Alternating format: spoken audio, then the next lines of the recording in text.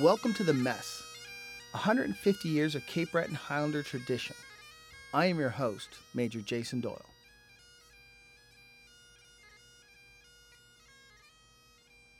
After 150 years, the Cape Breton Highlanders have seen it all. And when you hang around The Mess as much as me, you'll learn some funny stories about the Highlanders, past and present. You may even find yourself in one or two. I learned a lesson, though, by joining the Cape Breton Highlanders. When you're wearing a kilt, never jump out of a second-story window into a snowbank. Today, we're going to share a couple of those with you. Don't worry, we have picked and chosen very carefully to find a few that were appropriate for all ages. One of the things that I've been asked to do for the past few years, and I'm really happy to do it, is to come in, and what I do is I wear my own Highland kit. It's not military, civilian sort of best dress kilt. This is Michael McDonald of Sydney. He's an assistant professor of communications at Cape Breton University and a veteran of the Cape Breton Highlanders who joined right out of high school. What I do is I come in and I perform the Ode to the Haggis, or also called the Address to the Haggis, that was written by Robert Burns, Scotland's sort of national poet, a few hundred years ago. And it's done around different important days like St. Andrew's Day and January 30th to celebrate the haggis. So the haggis is brought in. An interesting thing, many people I'm sure who are listening are familiar with the contents of the haggis. For those who are not, it's usually prepared inside a sheep's stomach, at least it used to be. Now they use sausage casings overall. But it's things like heart, lungs, kidneys, oats, because oats were a very common staple in the Highlands, different spices, and it's all mixed together. So you're eating parts of the sheep that a lot of times would have just been thrown out.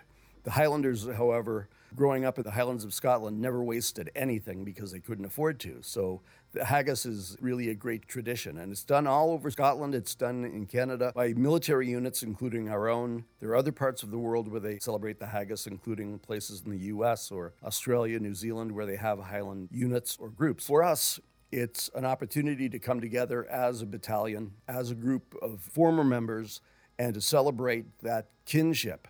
It's done in a language that isn't quite English. It's Scots, so it's not easily comprehensible, but that's part of it. It sounds kind of cool when you hear it. It sounds kind of made up, but there is a point to it.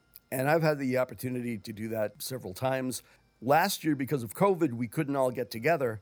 So I believe it was yourself, sir, Major Doyle, who came up with the idea of doing an Ode to the Haggis out in the field with a couple of soldiers in current combat gear, and I walked along in my Highland dress. As they're eating their rations, I performed the Ode to the Haggis.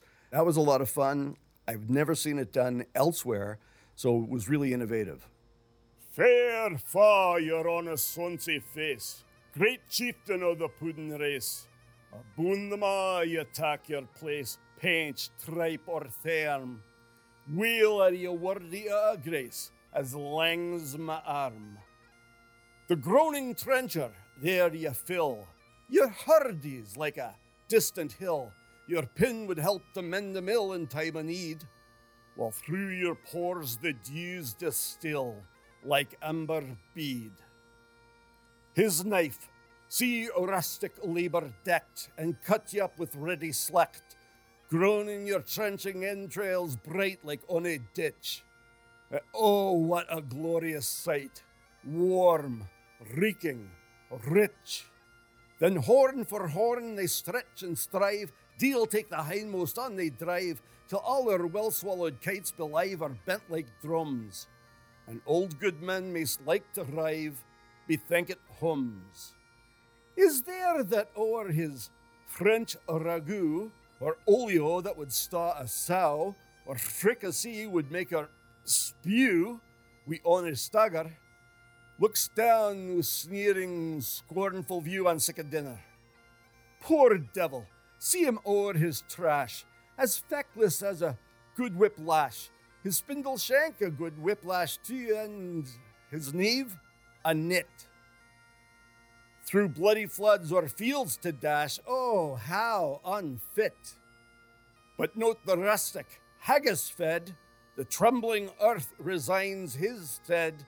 But note the rustic, haggis fed, The trembling earth resounds his tread.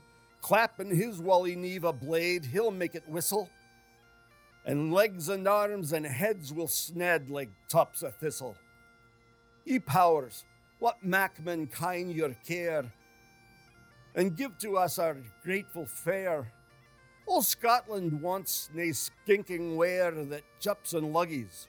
But if you wish her grateful prayer, gie her a haggis. I should say something about the sense of humor that kind of goes along with the military, particularly infantry. And I suppose that comes from history of hard times and having to carry on and do things that you wouldn't ask people to do under normal situations. I can think of a couple of funny things. They started bringing reservists on overseas taskings, which, believe it or not, was back in the 60s. Today, as you know, they are making spots for officers, which wasn't the case when they first began. Anyway, I remember one of our sergeants had a posting with the brigade in Germany during the Cold War, probably 1960s. Anyway, another old Cape Breton Highlander by the name of Long John McNeil, who had, after the war, joined the Black Watch. A lot of the Cape Breton Highlanders that stayed in went into the Black Watch, one Highland regiment to another. Anyway, I was sitting talking with Long John, and this unnamed, or shall not say named, soldier came over, pretty proud after doing his 8 weeks in Germany with the brigade. And I remember Long John looked up at him and he said, "My God, you got more overseas time than Genghis Khan." That was the kind of sense of humor that, that I remembered from those guys, yeah. When I first started, we used to get a lot of kidding from, the kids in the neighborhood. We would be dressed in our kilt and we were going to training night in Glace Bay. We would march down through Brookside Street in Glace Bay and we would march up through Commercial Street in town, and we would be getting whistles and catcalls. But I tell you, it was pride that you took in wearing that kilt. I don't think the other units felt that. I don't think anyway, but it was just a pride in wearing that kilt and uniform, and it didn't matter where you went, you wore it with pride. The story that pops in my head when I think of that is we took Corporal Mackenzie to Florida with us several years ago. And we're training with the Marine Corps. And they looked at this guy, and Murray is Murray, and he has his own way of doing things, but he's a great piper. And why is this guy here? Why is he up earlier than everyone else? And then he would break out the bagpipes, and the head's kind of coming out and looking like, what is that? And we really kind of got a good esprit de corps developed from that. And that's another thing that the Pipes and Drums really tries to do is bring up the unit's esprit de corps. You try and bring up morale. And it's a great feeling when you're the one who gets to do that. It was all work and a few fights with the Air Force and Navy. I don't know if you remember where Fred's Creamery was on Charlotte Street. I think it was next to that was one of those counter restaurants. And the fella, I don't know what he did, whether it was one of our fellas that he cheated or it was an Air Force fella that he cheated. But it was the only time that the three organizations got together. They went in through, and the front window on Charlotte Street was in pieces out in the back, and there wasn't a stick of wood left. But just before I left, you were only allowed out 2 days a week downtown, because the Air Force had 2 days and the Navy had 2 days. Trying to keep you all separated. Separate, yeah. I learned a lesson, though, by joining the Cape Breton Highlanders. When you're wearing a kilt, never jump out of a second-story window into a snowbank. I'm scared to ask, but how did you learn that lesson? I did that at the church on George Street, out to see my sister just after I got the kilt. And of course, they were saying, be a man. When I got married, a Scottish girl from Glasgow in the Air Force, and after we were married, went out to the pub, of course, with all her relations. And my best man was Dave Webb from Atlantic Street, an ex-Cape Breton Highlander. Went to the North Shore Regiment at the same time as I did.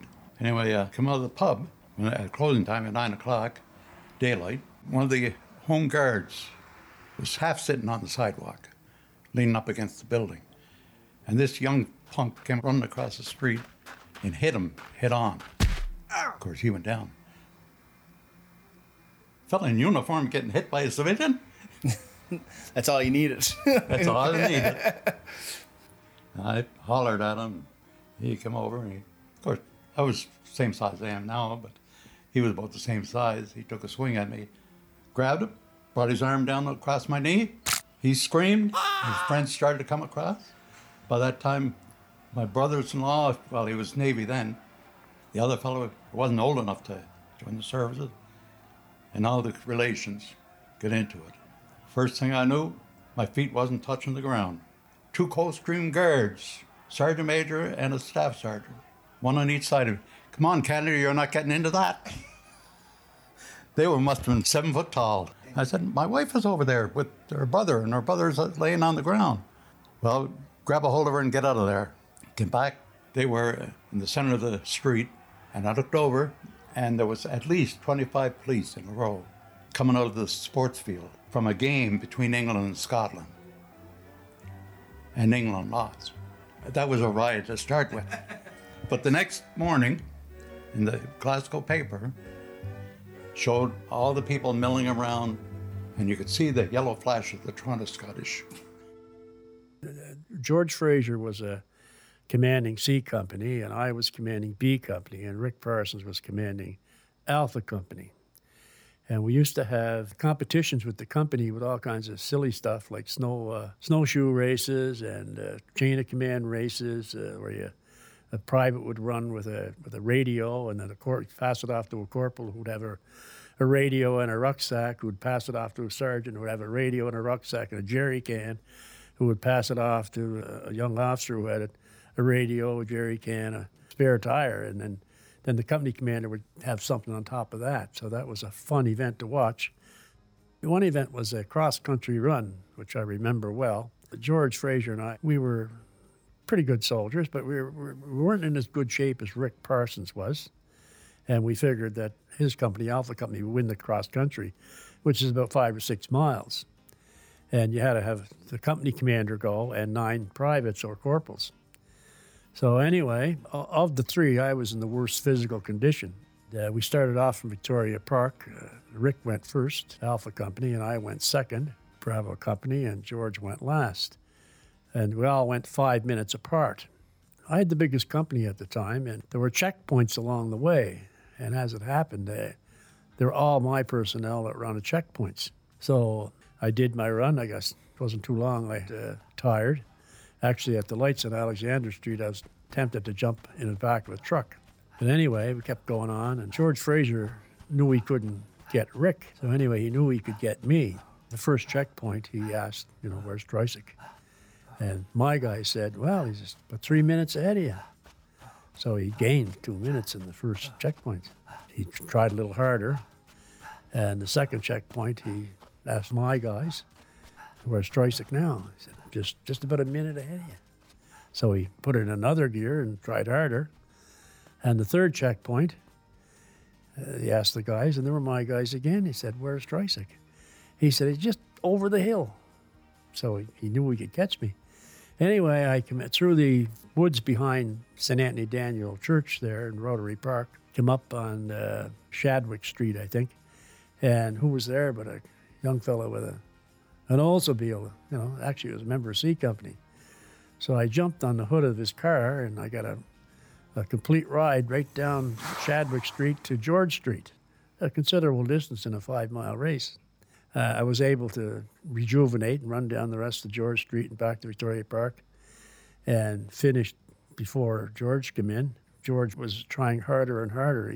He couldn't reach me after I got on the car. And by the time we got to Victoria Park, his 9 guys were carrying him on their shoulders. And he was nearly dead. And I said, George, I said, where were you? He got over it, but he was had.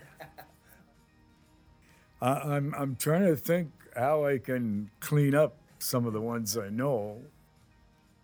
But one of my favorite, I was actually serving as a district commander of Cape Breton District, the last conference I was on, Area Commanders Conference, they were talking about the regular force was going to take over recruiting. This was in 1990, and it was going to be the best thing since the bayonet was invented, right?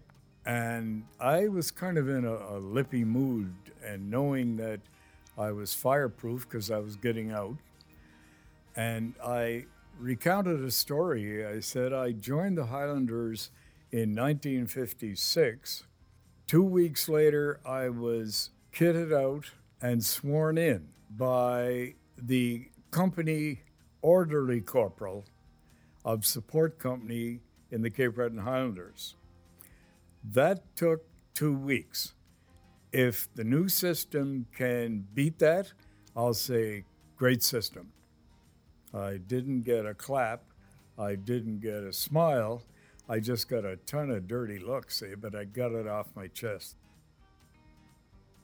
We have a saying, no names, no pack drill. So I'm not going to mention this particular pipe major, but a few years back, God, everything's a few years back now, probably 30 plus, maybe 40 plus. Devco was going to bring some black-faced sheep and raise them in Cape Breton.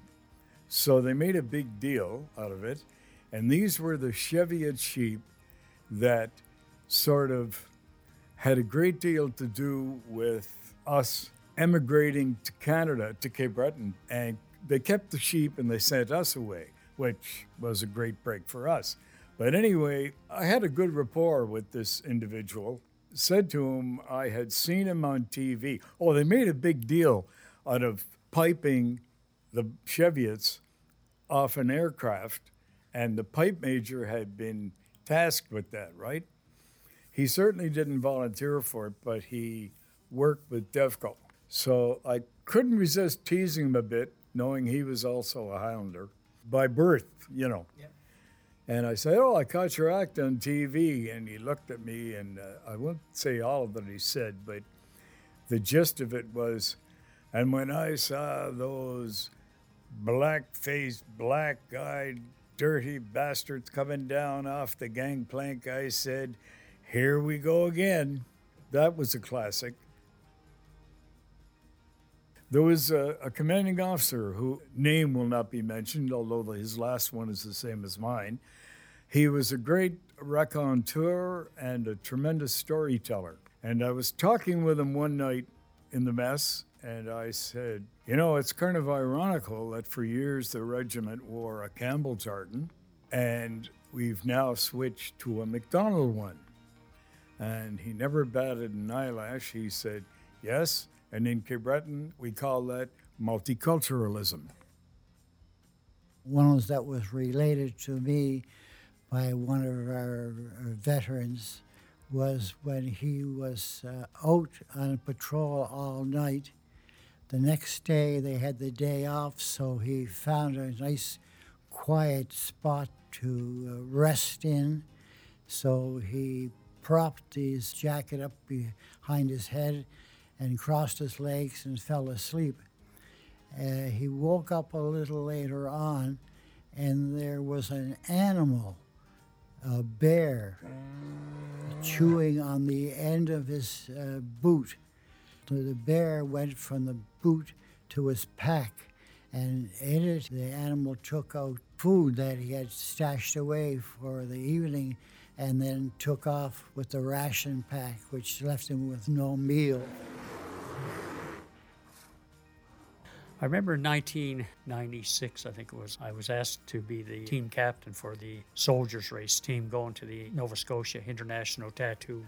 We didn't win the top prize, but we beat out 1st Battalion, which was kind of gratifying, and we got our picture taken with the Queen's Trophy. But, you know, we worked as a team. It was great camaraderie, just a super good time. And that was about 3 weeks in total that you're working with these guys, and you develop some strong friendships with these guys. I still hear from some of them today telling me, you know, what a great time they had in the tattoo. I have to comment on Andre, very good friend of mine. And I started, as a private, and Andre was there, the sergeant, and he was the master, ultimate master at saying something in a way that you got the point across. But if you actually said the sentence in normal life, you'd be scratching your head as, what the hell is he talking about? Clean the woolly mammoth off your boots or something like that would be something that he would say. And he'd say it in such a way that you were scared to death that an actual woolly mammoth was on your boot. And he was a master at being able to do that and dress you down, but in a way that had you thinking the entire time of what was really going on. Are you familiar with what a challenge coin is? Yes, I am. Okay.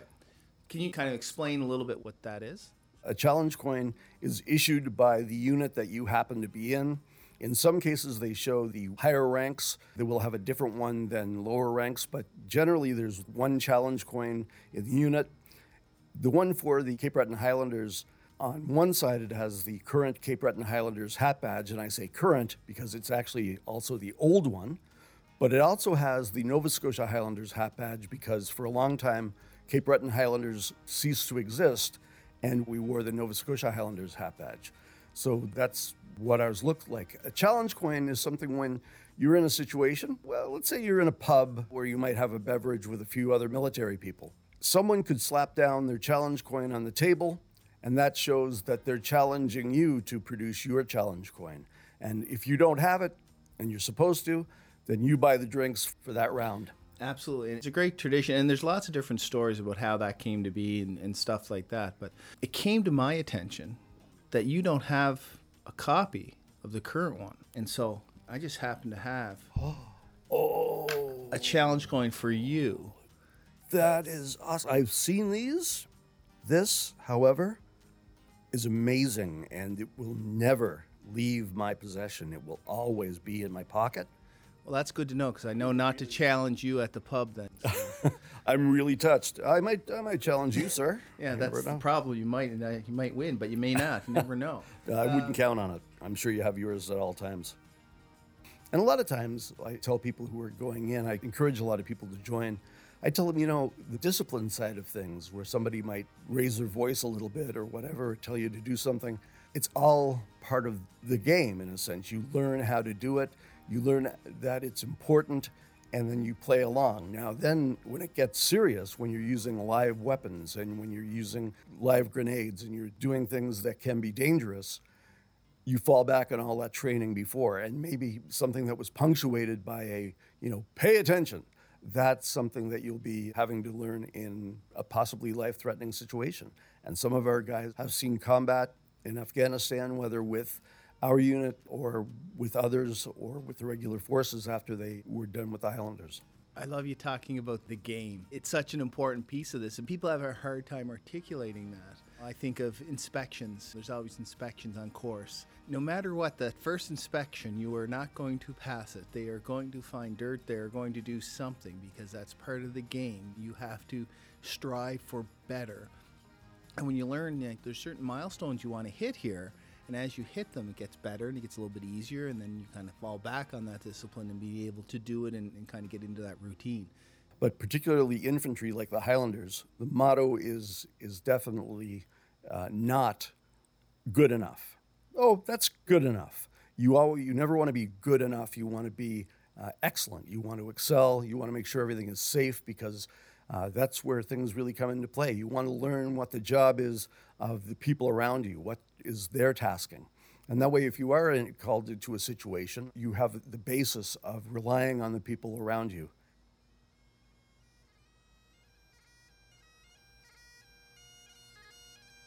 You have been listening to The Mess, commemorating 150 years of Cape Breton Highlanders tradition.